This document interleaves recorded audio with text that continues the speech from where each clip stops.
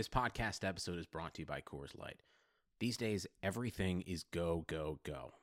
It's nonstop hustle all the time. Work, friends, family expect you to be on 24/7. Well, sometimes you just need to reach for a Coors Light because it's made to chill. Coors Light is cold lagered, cold filtered, and cold packaged. It's as crisp and refreshing as the Colorado Rockies. It is literally made to chill. Coors Light is the one I choose when I need to unwind. So when you want to hit reset, reach for the beer that's made to chill. Get Coors Light in the new look delivered straight to your door with Drizzly or Instacart. Celebrate responsibly. Coors Brewing Company, Golden, Colorado. It's Super Saturday at JCPenney. Shop in-store or at jcp.com to save up to 60% on hundreds of super deals this Friday and Saturday. Get select kitchen appliances for just $29.99 each. Or rewards members get select diamond jewelry for $25 each. Or shop and save an extra 30% with coupon. Need it fast? Pick up your order curbside. Joy, comfort, peace. JCPenney. Offers valid 12/18 to 12/19. Conditions and exclusions apply. Kitchen electrics limited to 10% coupon discount. $25 jewelry excluded from coupons and rewards. See store or jcp.com for details.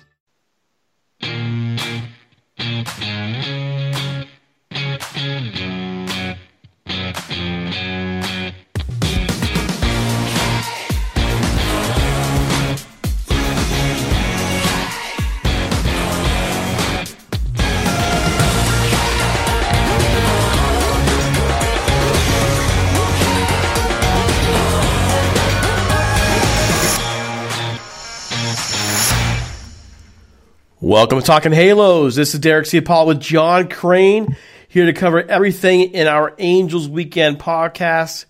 And by everything, we're talking about that debacle down in Mexico this weekend. John, how you doing, man? Derek, I don't know about you, but I'm actually podcasting from Friday when we're riding a 4-game win streak. We got the bullpens kind of straightened out. I don't know where you're in Sunday. What happened in Houston? Well, do we really want to talk about it? Not really, but are we going to have to? Yeah, I think we will. It's not our happiest day by a long shot, but you know, this series kind of exposed a lot of things that we probably already knew, but you know, it just affirms those things. You kind of, after when you get a 6 out of 7 games, you get a winning streak going, and you kind of forget the real quality of the teams that are out there. And now we know, right? Now we can go ahead and put this in the bag and say, okay, this is what we can expect. This is where we're going. And you know, also, it didn't help that they really did play in a hitter's ballpark this weekend, by the way. That was a hitter's ballpark. And the Astros have some hitters. The upside is that if you're going to lose to a team, I guess losing to a team that won the World Series 2 years ago and beat the teams you got to beat. But if you're going to really, you know, make it a go out of the season, you got to beat these teams and not only beat them, you can't get crushed by them. You are so flustered right now. You're just kind of trying to find the words. That's me after any Rams loss or when I'm talking to Jim Everett. Probably would be me if I met Bobby Grich too. I'd probably be like, "Oh my gosh, Bobby Grich." Oh, I was cool as a cucumber when I met Bobby Grich. I wouldn't be. Oh, imagine how I would be if I met Tim Salmon. For all the professionals I have and all the professional media stuff I've done, if I ever met Tim Salmon, I don't know what I would do. I'm serious. That's the guy I grew up watching. It was Tim Salmon. Bobby Grich was the guy who got me to enjoy the Angels. Tim Salmon was the first big rookie who I followed growing up. That was Tim Salmon, and man, to meet him and be like a larger than life figure. Now he's sitting outside of Angel Stadium at the end of every game every night, so you can stand there. Yeah. I'll take a picture. You don't actually get. You know, I've never gotten close to him, but within a few feet, you know, I've stood behind him and waved like a maniac with my daughter to get on TV. Which I think I've seen you do a few times, by the way. More than a few. As long as my wife's not there, she don't have the patience for that. But my kids will hang with me. And so your wife will not tolerate you embarrassing her, but your kids are fine with it. Go ahead, you know. It's all right, Dad. It's not the embarrassing part. She just wants to go home. All right, folks. We're just getting started here, but if you like what we're doing, please check us out on iTunes or subscribe. We could really appreciate the help there. We would also enjoy a 5-star review to help us move up the charts. We've had a couple come in. I'll read that feedback a little bit later this upcoming week. If you want us to earn it, Great. Email us at talkinghalos@gmail.com and give us your feedback. We're open to it. We like hearing from fellow listeners, fellow fans, and hopefully we can become the best Angels podcast out there. That's our goal. We want to provide good coverage for this team, and hopefully we can all commiserate together on nights like tonight when you've just seen your team get obliterated. Speaking of the Angels in Mexico, it's a nice experience, I think. You gave it 2 home games for it. They go down there yesterday, get blown out 14-2. Tonight's not much better. We're 10-4, right? 10-4? It's pretty ugly overall. Some things that go on there. The hitting, I can't complain too much about the hitting. The Angels had some power this weekend. It was, especially today. But the pitching, absolutely, positively atrocious. There's no way around it. Trevor Cahill has given up double-digit home runs now. He looked awful yesterday. This is a guy in the past who's given up less than 10 home runs in a season at one point in his career. And here he is now over the double-digit mark and looking pretty horrid. Did you watch both games by chance, or did you just sit there and turn off the TV? I didn't watch much of yesterday's game. I watched a lot of today's game. I did get to, and like it's just being a fan and when they brought Bedrosian in, I mean, it was it was very predictable. On social media, just everybody on Angel sites, they all blew up. I mean, how predictable was it that he would come in and give up a grand slam? Bedrosian would. I told you, I mean, this is what, I mean, I love Mike Scioscia. You talk about getting the chills when you get to meet somebody. And I got to meet Mike Scioscia last year. That was a chill inducing moment for me. But the man did frustrate me the way he had a quick hook with his pitchers they had a quick hook today, and you bring in Bedrosian with the bases loaded. I'm disappointed. I want to see some pitchers go longer. Let them work out of these right now where it's we have nothing to lose. Let them pitch out of it. Let them see if they can pitch out of it. What's the worst case scenario? We could lose by 6 runs. Well, I agree. I think, especially for a guy like Matt Harvey, who coming off 2 really solid starts, especially, give the guy a chance. He's still building up arm endurance. He's still working his way through, and I don't see it making a whole lot of sense if you want this guy to get the confidence back that he used to have. If you want him pitching like he used to pitch, you have to give him the chance to work through these things. What are you really saying to him at this point after 2 great starts? You take him out now. You're saying I don't have confidence in you. Yeah, I just don't agree with that. Now, overall, I think Brad Ausmus has done all right this year in handling pitchers. I think he's usually found the right time. It's just the pitching's been awful. But today, I do agree. You let him go through it. What's the worst that'll happen is the way to go. You already got hammered yesterday. You're going to have a night off. Your bullpen needs to actually be able to function come July, August, September. So let him work through it. And if he gives up a home run there, a grand slam, okay, well, he didn't work through it, take him out. Sometimes you have to let it happen. When I was coaching basketball, I used to do the same thing. Sometimes you choose not to call a timeout when your team gets down because they have to learn to face adversity. They have to learn their way back. Matt Harvey's no rookie. We get that. But on the same token, when you're coming off injuries, major injuries, and you have to rebuild that psyche, you need to have the time, I believe, and the opportunity to fight these battles. And I think Brad Ausmus did him a disservice today. I don't think. Yeah, I agree. I don't think there's a lot of pressure on Brad Ausmus at this point. So I'm not sure why he's. So, why he isn't a little more loose. Like Scioscia obviously had pressure on him last year. But I think Brad Ausmus has some, at least for a couple of years, has some autonomy where he can just see who he really has here.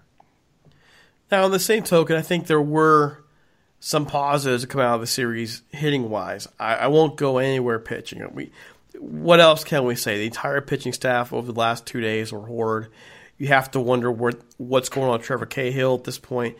He's never been a top-of-the-line starting pitcher, but He's never been like this either. So what's going on with him? Is it just needing time? Are his mechanics off?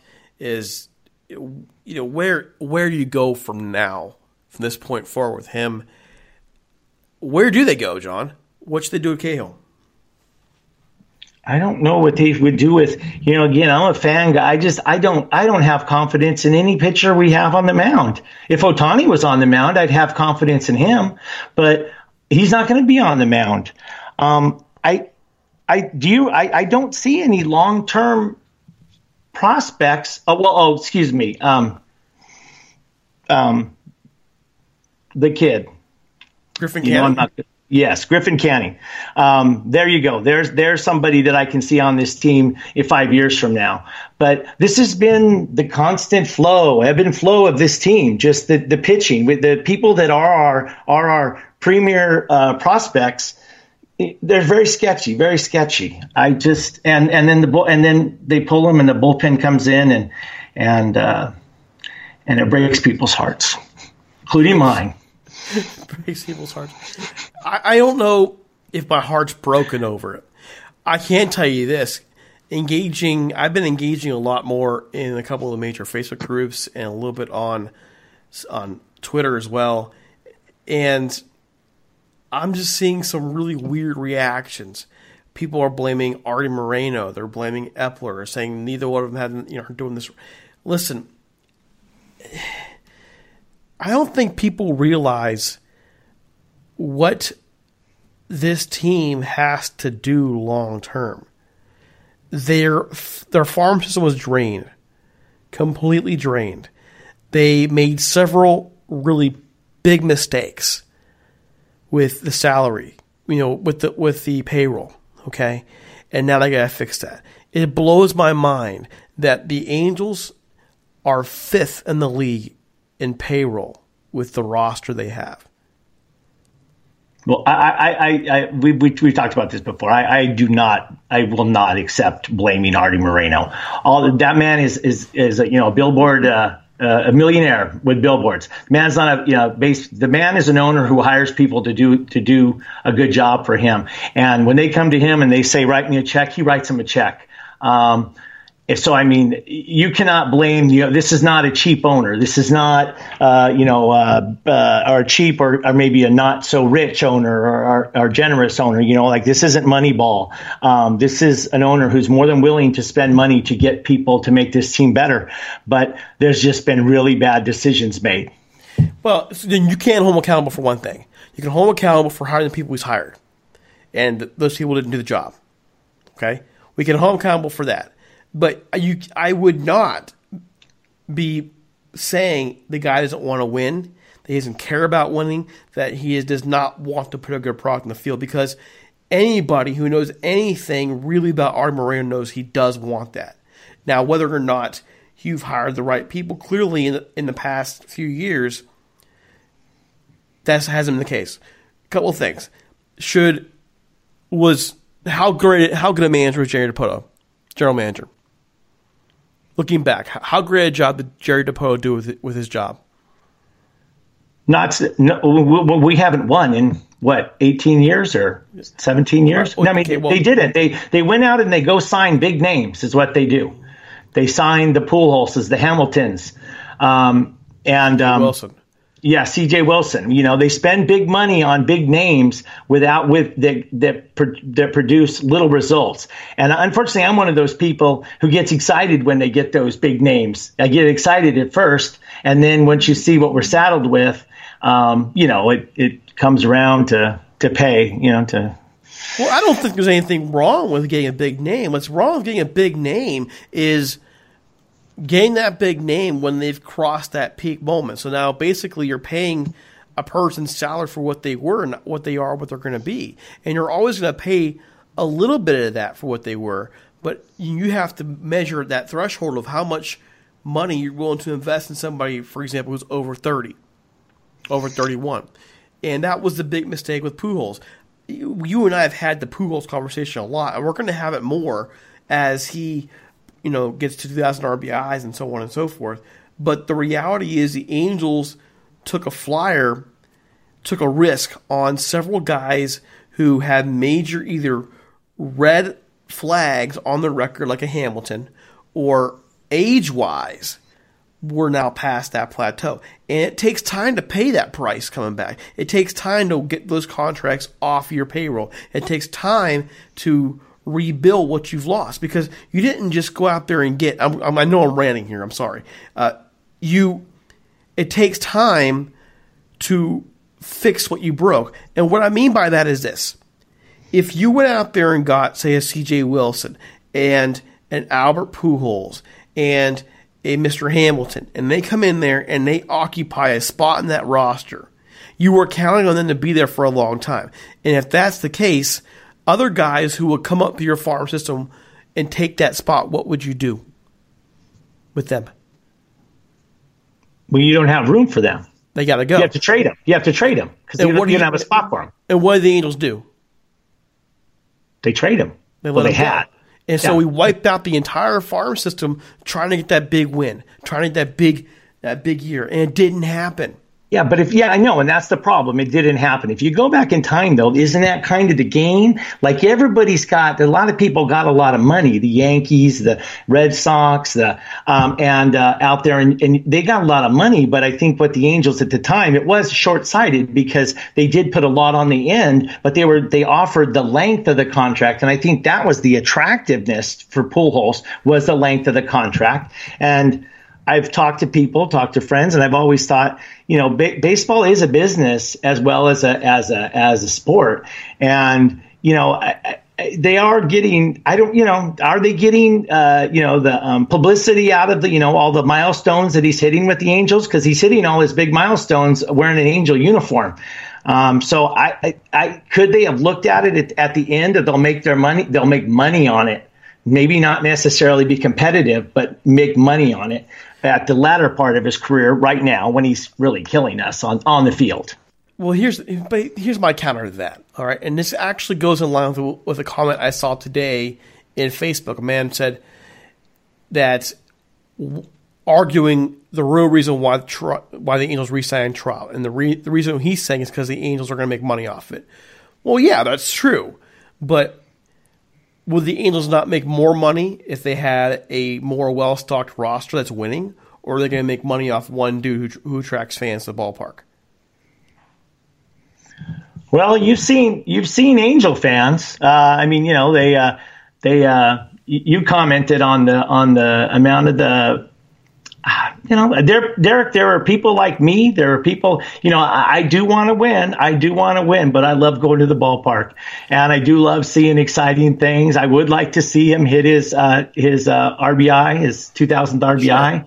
Sure. I don't think that's not going to happen here. I was there at his, what was his last milestone? This hit. I was there for hit 2000. I saw him get 2009, and then he went on the road and did it on the road.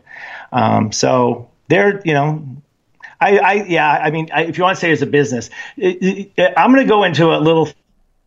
I kind of mentioned this to you earlier, if you don't mind. One of the things I noticed before the games is Trout is almost always standing next to Albert Pujols and talking to Albert Pujols. Do you think that there's any persuasion there, and that Albert, Trout looking to Pujols as a mentor, that there might have been anything that might have been innuendo in the contract negotiations with him? I don't know. I wish I'd like to see more reports on that. I think that both men understand it's a business, especially where Pujols is up there in age. I would tend to think that it would influence Trout one way or the other. But you know what? Pujols also left St. Louis when he could have stayed. He could have taken less money to stay, so Trout didn't do that. So they're still different people. I don't know, man. I need to give that some more thought. I can say this, though. Going back to the Pujols milestones, and then later on when we're going to see Mike Trout make their milestones, aren't those moments fleeting? Like fans will come out for the game in hopes of seeing 3,000 hits or somebody, or 2,000 RBIs or somebody. But are they going to come out every single day when a team is not playing well to watch one person play? I think Angel attendance is pretty steady. I think the people that will come will come. Again, we have that other team down up north from us that has a lot of attention. But no, I understand your point. Yes, obviously you're not signing him for 3 bobblehead nights, but all of which I will have. But yeah, and it's frustrating. It's frustrating, but I don't know. I mean, I do understand everybody's frustration with Pujols, and would I like to replace him with somebody else? But he's not a dreadful player. I mean, he's not the worst hitter on our team. But I understand. You know, this is more of the fan. I'm not being an analytical guy. I'm just being a fan guy. Well, sure, but you know what? It's not just that. It's the money overall. You can tolerate the numbers being down if you weren't paying $28 million a year. I guess overall, my point though is this: if you think that the Angels are paying Mike Trout a bunch of money just because that's their plan, like going back to our last episode, then you need to put the crack pipe down, okay, and seek therapy immediately, because there's more to the plan. And it's not right, in my view, to go back to Artie Moreno, for example, and blame him when Artie Moreno did the job to keep his star. Nobody. Go back, go do a Twitter search on Mike Trout and look 3 months back and look at the conversations that were going on social media. Nobody thought he's staying with the Angels. Nobody. I thought he was gone.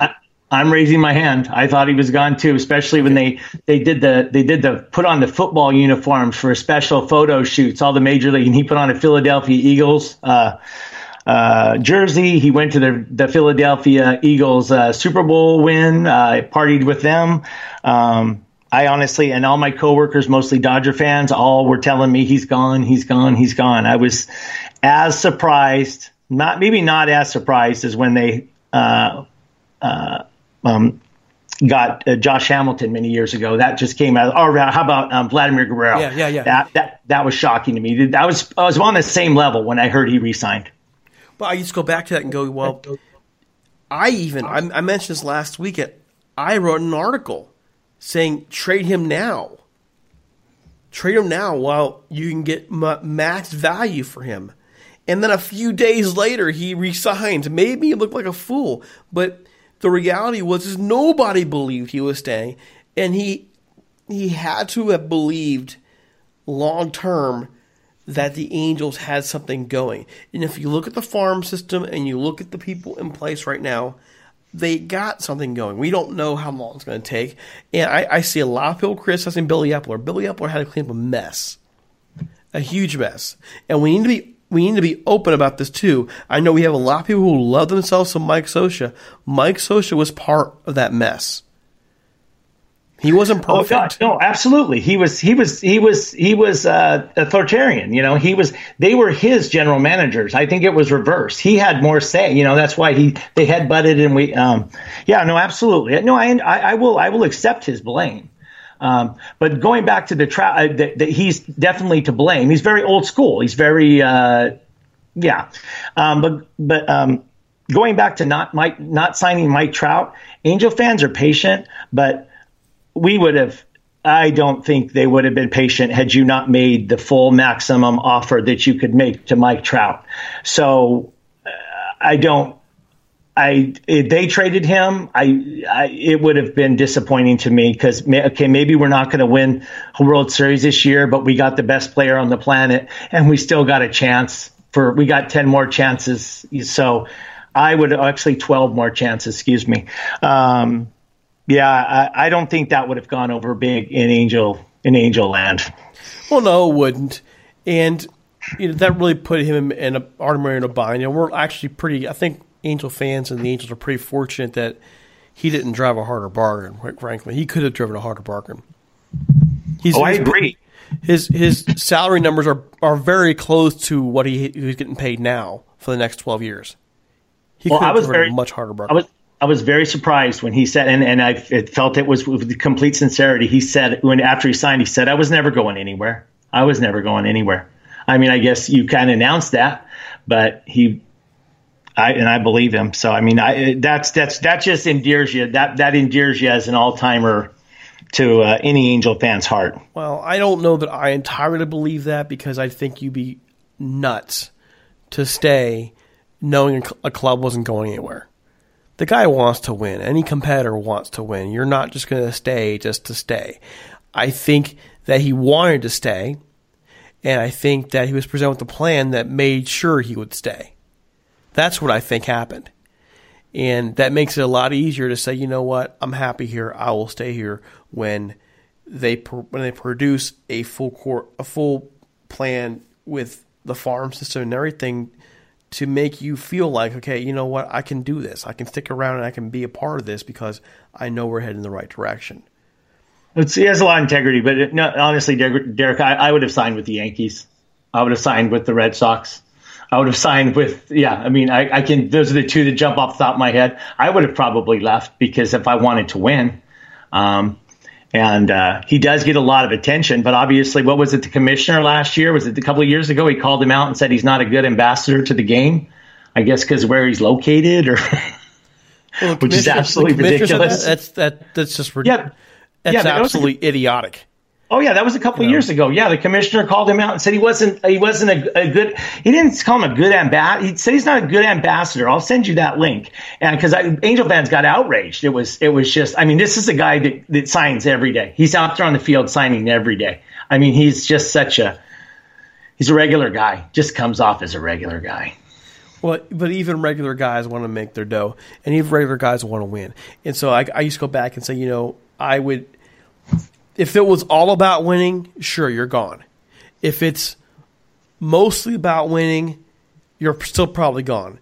If it was about winning and other stuff, then you don't quite walk away. You see if you can make it work, and that's what I think it was about for him. Well, he's got a while to go, and he's got a good owner. And, I mean, we'll see. He's got a good general manager.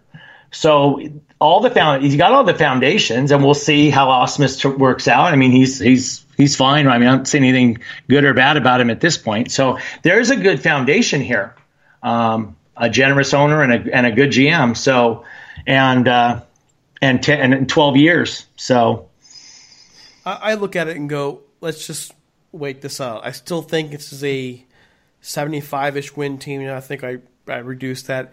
They're not a team that's going to go out there and beat the Astros a whole lot. We saw that this weekend. The Astros outscored 24-6. I mean, that's pretty brutal. We still saw some flashes with the bat, especially with the lineup changes. Cole Calhoun getting moved down. You were excited about that, right?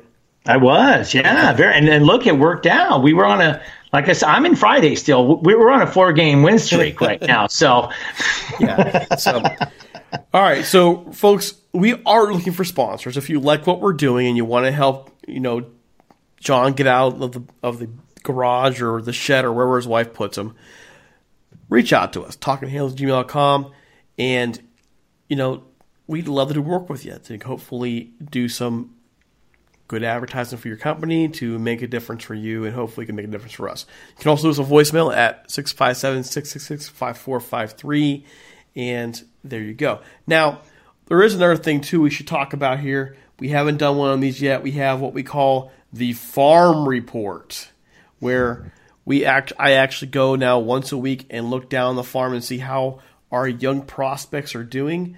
Needless to say, it wasn't the best showing this week for many of our folks, but I do have some stats to update you with.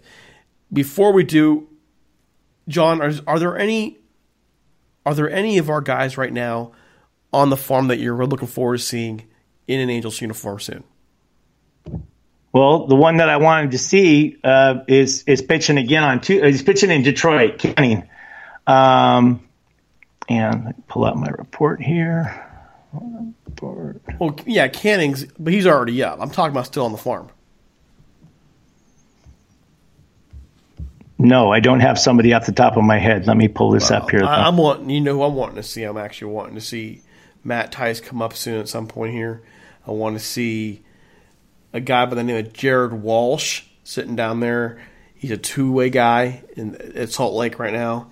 And, Patrick Sandoval, who was originally a guy who was kind of projected as a 4-starter in the majors. Now we're starting to see him come and get things together down in the farm as well. Here are the stats in our farm report. Look at the hitting right now.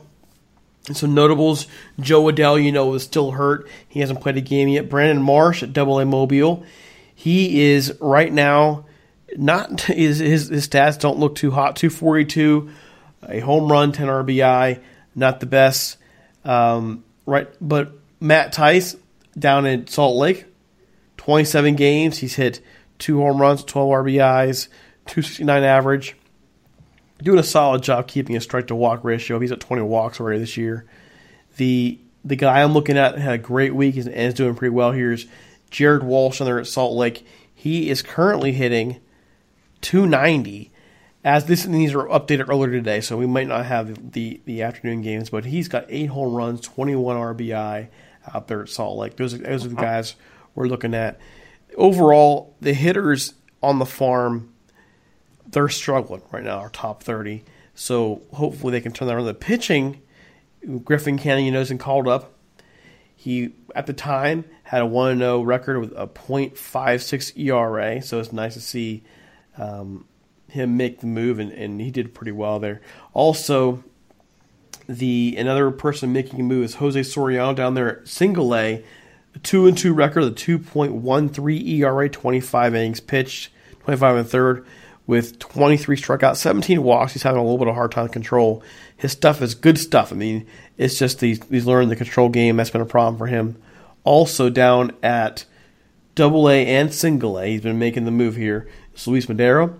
He's got a 3.24 great ERA, the 1-2 record, 25 innings pitched, and 29 strikeouts and 10 walks. Not too shabby there. Jesus Castillo down at Mobile, AA. He's struggling a bit as well. 0-4, 6.46 ERA. Jeremy Beasley down at Mobile, 1-2, 3.63 ERA. He's got 5 starts under his belt and is 27 strikeouts, 11 Ks. So we're starting to see some movement. Hector Yan in Single A, 26 strikeouts in 18 and 2/3 innings. But however, he's getting hit pretty hard at the 4.82 ERA. So that's our farm report right now. Those names sound familiar to you? Now I've woken you up a little bit. Yeah. Well, let me ask you though. Like when they're in the farm, when they're down in the Single A, AA, I mean, how important are stats? I know they are important, but I mean, they are working on mechanics and does it really, because some of these numbers are great, some of these numbers are just okay. I mean, to the average fan, it would say, the guy's got an ERA of in the 4s and he's in the minor leagues. How could you bring him up? Does that have to do with more of them working on things? Well, it's both. You got to remember this goes back to that discussion I was talking about earlier, and people in Facebook who are talking about how trashing Artie. Well, what does Artie do with the farm system? He has everything to do with the farm system. The farm system is meant to develop your people. So there's a reason why they're not in the major leagues yet. So you need to work on the things to get your mechanics right, to get your velocity up, and your core strength. It's not just go out there and playing baseball. That is a major part of your development. That's why Griffin Canning moved up the rankings as much as he did. Look at the moves he made in fixing mechanics and getting his velocity up and improving as a pitcher between the draft and to when he made his major league debut. Mm-hmm. So I look at that and you go, yeah, sure, just the farm system keeps people basically in development, but there's a whole reason it's called the farm system. You are farming for the future. You are building these people up for the future. And as they go through the rankings here, we're going to see that. Now, there are several guys in the top 30 who have not played yet due to injury or in cases like Deshaun Knowles and Jeremiah Jackson. Their season hasn't started yet. Trent Devo has not started yet. Jose Suarez has not started yet. They're in early rookie league ball, so we will get more of an update. And those guys, especially early in the rankings there, Jackson and Knowles, we may see them start moving pretty quickly. Some of these guys are not expected to majors until 2022. Some are expected this year. So we'll see. Brandon Marsh, the first one I mentioned, he's got a 242 average. Basically, we're just waiting on his bat to catch up with his glove. And once we see that happen, he's going to be up at the major league level. So that's our top 30 farm list for this week. We also are going to start gearing towards the draft. The draft's a month away, and you got a lot of homework, John. I'm putting a lot of homework on you to get you all. Yeah, I'm going to have to. In fact, I might even have to go attend some of these games in the Inland Empire because those are not too far from my house. I would. It's dirt cheap. Get to watch some of these guys up close, see how they're progressing. If I could go, I would. I really would. Price is not an issue, but you'd be surprised. You can get into an Angel game pretty cheap. I'll bet you it's very comparable in price. I bet you price-wise it's probably very comparable. If you want to sit in the nosebleeds at Angel Stadium, sure. That's me, man. That's me. Okay. So we kind of want to end the show just looking back at the series because one of the things that, we really, I think, were shocked by, now let me rephrase that, not shocked, but maybe startled a bit, was just how far apart the Astros and Angels were in this series. It's been a whirlwind of a season. We have losing streaks, winning streaks, losing streaks, winning streaks. Angels come in having won 6 of 7, and they get blown off the ball by the Astros. Is this really how far apart these two teams are right now? Yes, I think so. I think so. Yeah. I mean, we've said they have consistency. Like I said, we have Mike Trout, so that's not fair. But, they have an MVP, Jose Altuve. They got, just the difference today in the starting pitching when I'm watching Justin Verlander pitching into the 6th inning. And he gave up he'd given up 2 runs at that point or 2 or 3, 3. And there's not even, and there's not even thinking about taking him, this is a team that's been there. This is a team that's been there and done that. So they're only 2 years away from a World Series. So I think there's a world of difference between. I was score-wise, I wasn't expecting that much of a difference, but obviously, we're not on their level right now. Well, I think we knew that before we went in there, but we were just hoping because we just come off a 4-game win streak and we thought everything might have been turned around a little bit. I mean, at least not turned around, but at least starting to head in a better direction. And then we just got cold water thrown in our face. I don't look at it as being sad or upsetting. I really don't. I look at it as this is the nature of the game. It was the same way with the Yankees over many, many years, beating up on the Orioles and the Blue Jays. The Indians getting, when they were during that 90s, early 2000s stretch, they were beating up on the White Sox and Royals. And you know what? Hey, the Angels, during their dominant stretch, beating up on the Mariners. Can't forget that. I look at that and I go, it's cyclical. If you do this right, sooner or later, you are going to see a shift back the Angels' way. And believe it or not, to me, the Astros are the perfect way. They provide the perfect blueprint to what the Angels need to do. The Astros are built through the farm system. People forget that after basically the Clemens and Andy Pettitte years and all those years, the Astros went into the doldrums of baseball, to the basement of baseball, and they stayed there, and they unloaded every star they had, and they reloaded their farm system. And they were horrible for a couple. You remember how they were awful? Do you remember how bad they were? I don't think we need to be that bad. I don't think we need to be that bad, but I do think we need to be patient, and that's why I let's just say I wasn't sad that we lost. I knew I didn't have. I kind of was, I was high on the 4-game win streak, but I kind of knew that this was going to happen. Well, but John, I'm not advocating that they go off and be as bad as Houston was, but you can focus in on reload that farm system and bringing those people up together. And that's the example to me the Astros set, is they went to much further extremes than I think the Angels can do because of Trout. But what they did was we say we are going to commit to building this thing from the bottom and going on up. And that's what the Angels have to do. Build from the bottom and move up. And I got to assume that that's their plan at this point.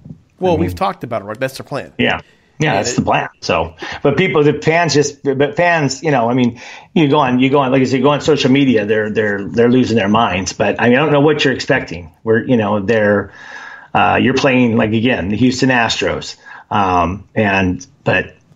there's a plan, and a series like this doesn't worry me. I just enjoy I enjoy the highs, and the lows are the lows, and there's always tomorrow.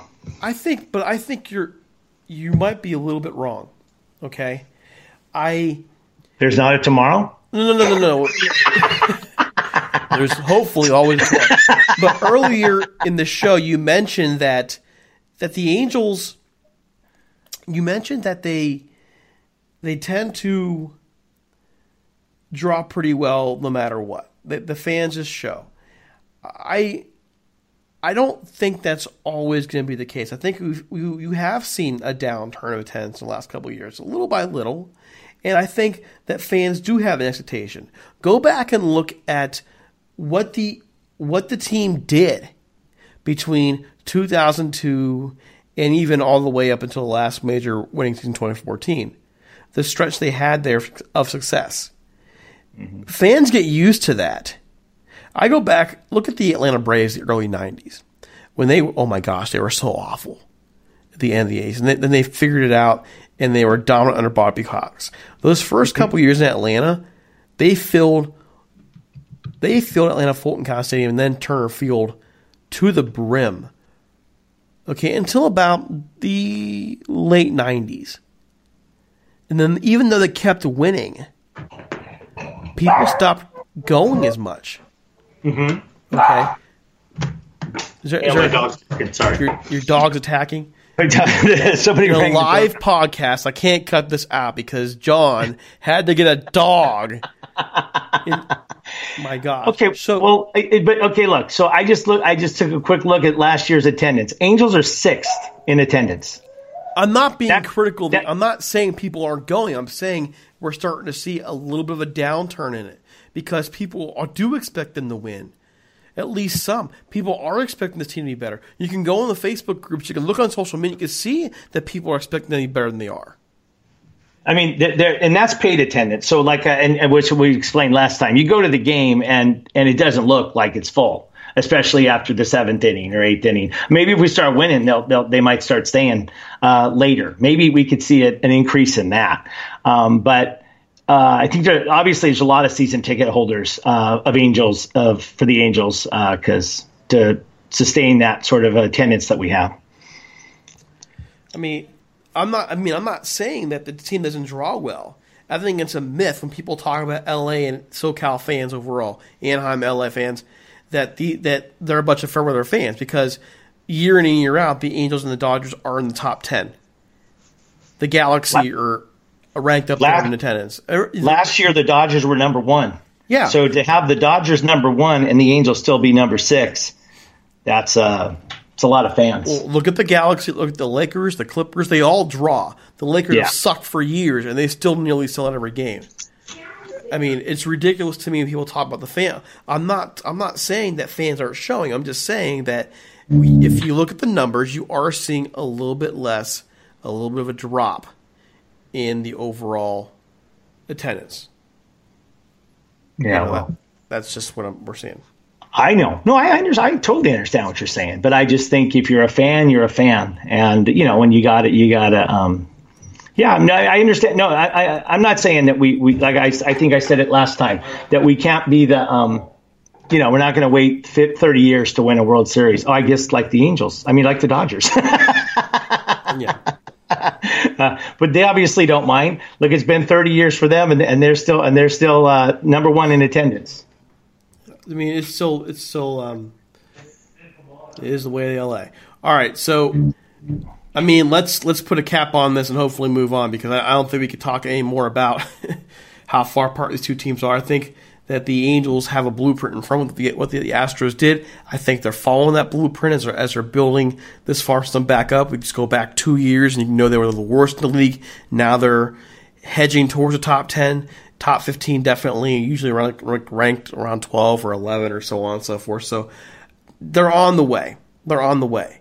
Is there any argument saying otherwise in your view? No, I agree. So, folks, don't forget to follow us on Twitter at Talkin' Halos, or you can find our page on Facebook called, Talkin' Halos. You can find me on Twitter at DC Paul and John at JEGSCRAINE.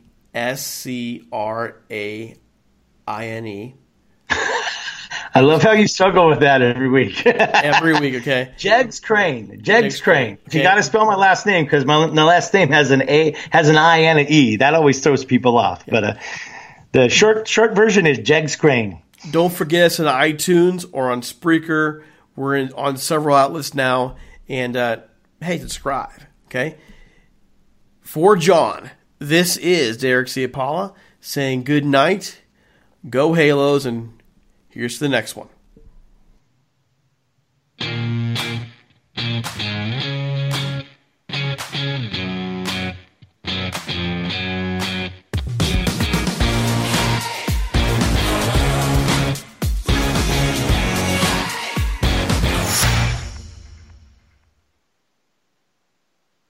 The NBA is back. Where else can you get this type of drama? Where else does history hang from the rafters? Jaylen Brown throws it down. Where else is your own city home to your biggest rival? The Battle of LA is real, people. And 30 feet is still in range. Curry knocks it. Where else can a city this loud be this slept on? Where else is history still in the making? Oh, my goodness. Where else? The NBA, only here. Season begins December 22nd on ABC, ESPN, TNT, and NBA TV. The NBA is back. Where else can a city this loud be this slept on? And 30 feet is still in range. Where else is history still in the making? The NBA, only here. Season begins December 22nd on ABC, ESPN, TNT, and NBA TV. Sugar Ray Leonard, Roberto Duran, Marvelous Marvin Hagler, and Thomas Hearns. Legends, whose four-way rivalry defined one of the greatest eras in boxing history. Relive their decade of dominance in the new Showtime sports documentary, The Kings, a 4-part series premiering Sunday, June 6th, only on Showtime.